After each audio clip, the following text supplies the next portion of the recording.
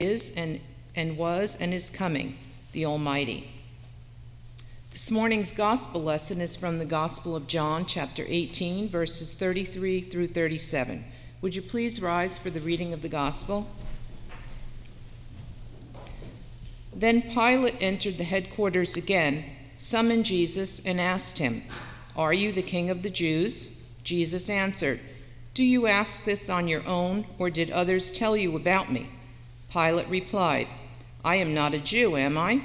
Your own nation and the chief priests have handed you over to me. What have you done?" Jesus answered, "My kingdom is not from this world. If my kingdom were from this world, my followers would be fighting to keep me from being handed over to the Jews. But as it is, my kingdom is not from here." Pilate asked him, "So you are a king?" Jesus answered, "You say that I am a king. For this I was born, and for this I came into the world, to testify to the truth. Everyone who belongs to the truth listens to my voice." This is the word of God for the people of God. Thanks be to God. Amen. You may be seated.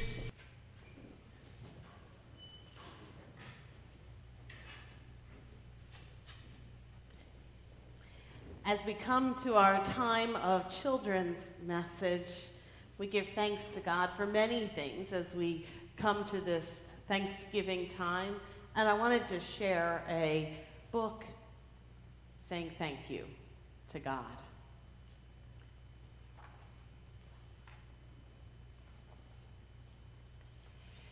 Thank you, God, for shining on our earth to wake up the day, for the light opening my eyes to see all you have made. Thank you, God, for families and friends who hold and hug and care and kiss, who smile and laugh and play and love, who make my heart dance. Thank you, God, for home, floor under my feet and ceiling over my head, with walls and windows around, for keeping us close. Thank you, God, for meals together, with good foods to smell, to taste, and to fill my belly. Thank you, God, for the new words I learned today, for stories shared and songs sung, for love whispered. Thank you, God, for everything outside, trees and leaves, sky and dirt, flowers and fields, lakes and rivers and seas, for making this world big and beautiful. Thank you, God, for the rain, drips and plops and drops, splashing the ground and pooling in puddles, watering the land, and turning dirt into gardens. Thank you, God, for all that breathes, bees and beetles and beluga whales, birds and baboons and bats in the breeze. Thank you, God, for the night, for stars and moons and planets far away, for calm, quiet, and restful sleep with dreams of a new day. Bless you, God, for this day, for life, for your love holding us together. Amen. I imagine there are many things for which we can give God thanks. Just a few that were listed here. Would you pray with me as we give God thanks? Dear God, we thank you for all that you have made. Receive our praise and our thanksgiving. Amen.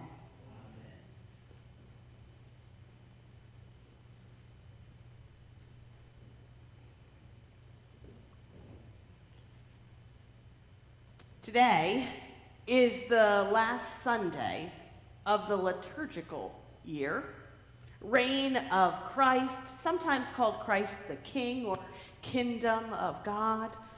On this liturgical New Year's Eve, we remember that Christ is Lord and reigns over all.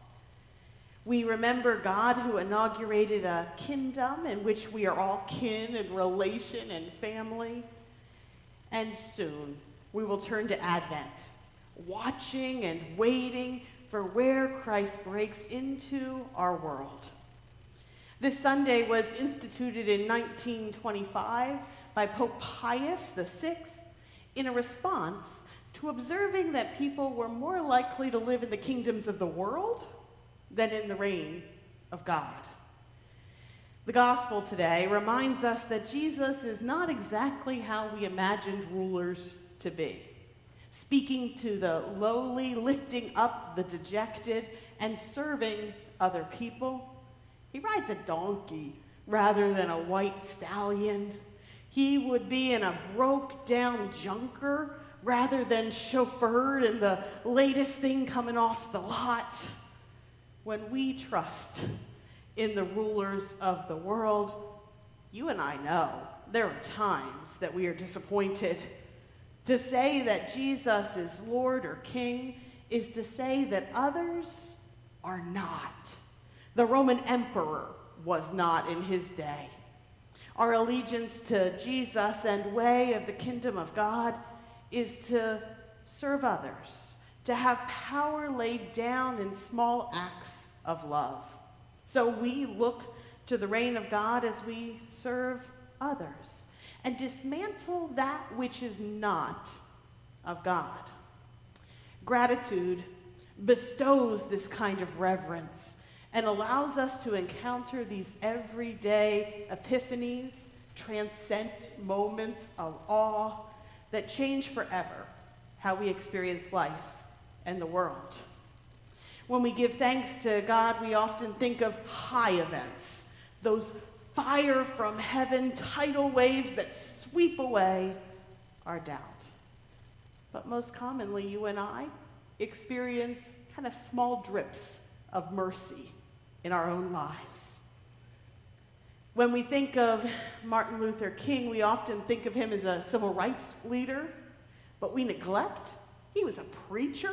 He was a pastor of Ebenezer Baptist Congregation. 2 months before his death, he was asked this question: how do you want to be remembered?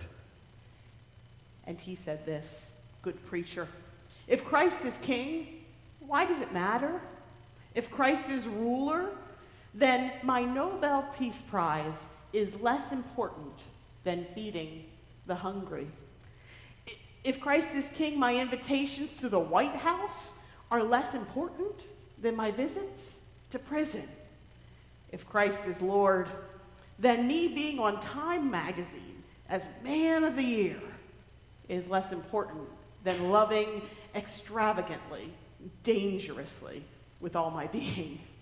Living a life that matters puts Christ's reign above absolutely everything else. So what does it look like to put allegiance to the reign of Christ above all else? The truth is, sometimes our own regard is at stake. Aristides de Souza Mendes was a Portuguese consular in Bordeaux, France in 1929, and he served around the world previous to this, but he was known for a love of Portugal, even writing a book about poetry and dreams that come from that place. He had 9 children, God bless him, with his wife, and another 6 with his mistress, okay? Just saying. Tell you who he is. He was always known for having something to laugh about, something that would give him joy in the midst of austere times. So in 1940, as Hitler invaded France and the Low Countries and the whole of the government fled, something different laid upon him. As the Nazis raised flags and the Arc de Triomphe and the refugees were pushed south, the coastal community of Bordeaux swelled beyond its usual population. looking for exit visas and a ship to board. There was one option left: visas from neutral Portugal.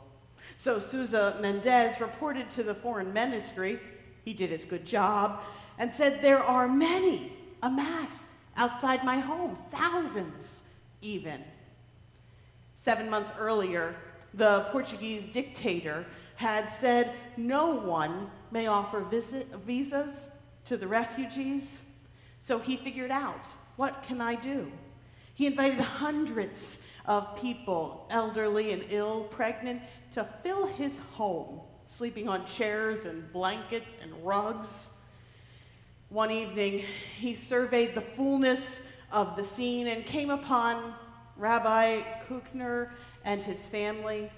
He invited them back to the consulate for protection. And he said again, "I can't give out visas," while he contacted quietly and saw if Lisbon would allow an exception. After 3 days in his bedroom contemplating what he might do, he emerged, guided by his faith, saying this: "I'm going to give a visa to anyone who asks for it. Even if I'm discharged, I can only act as a Christian, only as my conscience tells me." His action saved thousands from imprisonment and certain death. Among those he saved, you might know their names: Salvador Dali and his wife, H.A. and Margaret Ray. They wrote Curious George shortly after they were rescued. And Madeleine LeBeau, who was known for being in Casablanca, the movie. As the Nazis moved towards Bordeaux, he worked day and night, even got his son and his nephew and his secretary involved so that the process would go faster. He didn't even write his whole name by the end because it took too long to write out all the words. He went on to issue visas in Bayonne and Haydée, and ultimately the dictator forced him to desist. Jesus' trial with Pilate reminds us that he was brought low by law and order mixed with religion. Beware of those who claim to know the mind of God and who are prepared to use force to make us conform. Beware of those who cannot tell God's will from their own.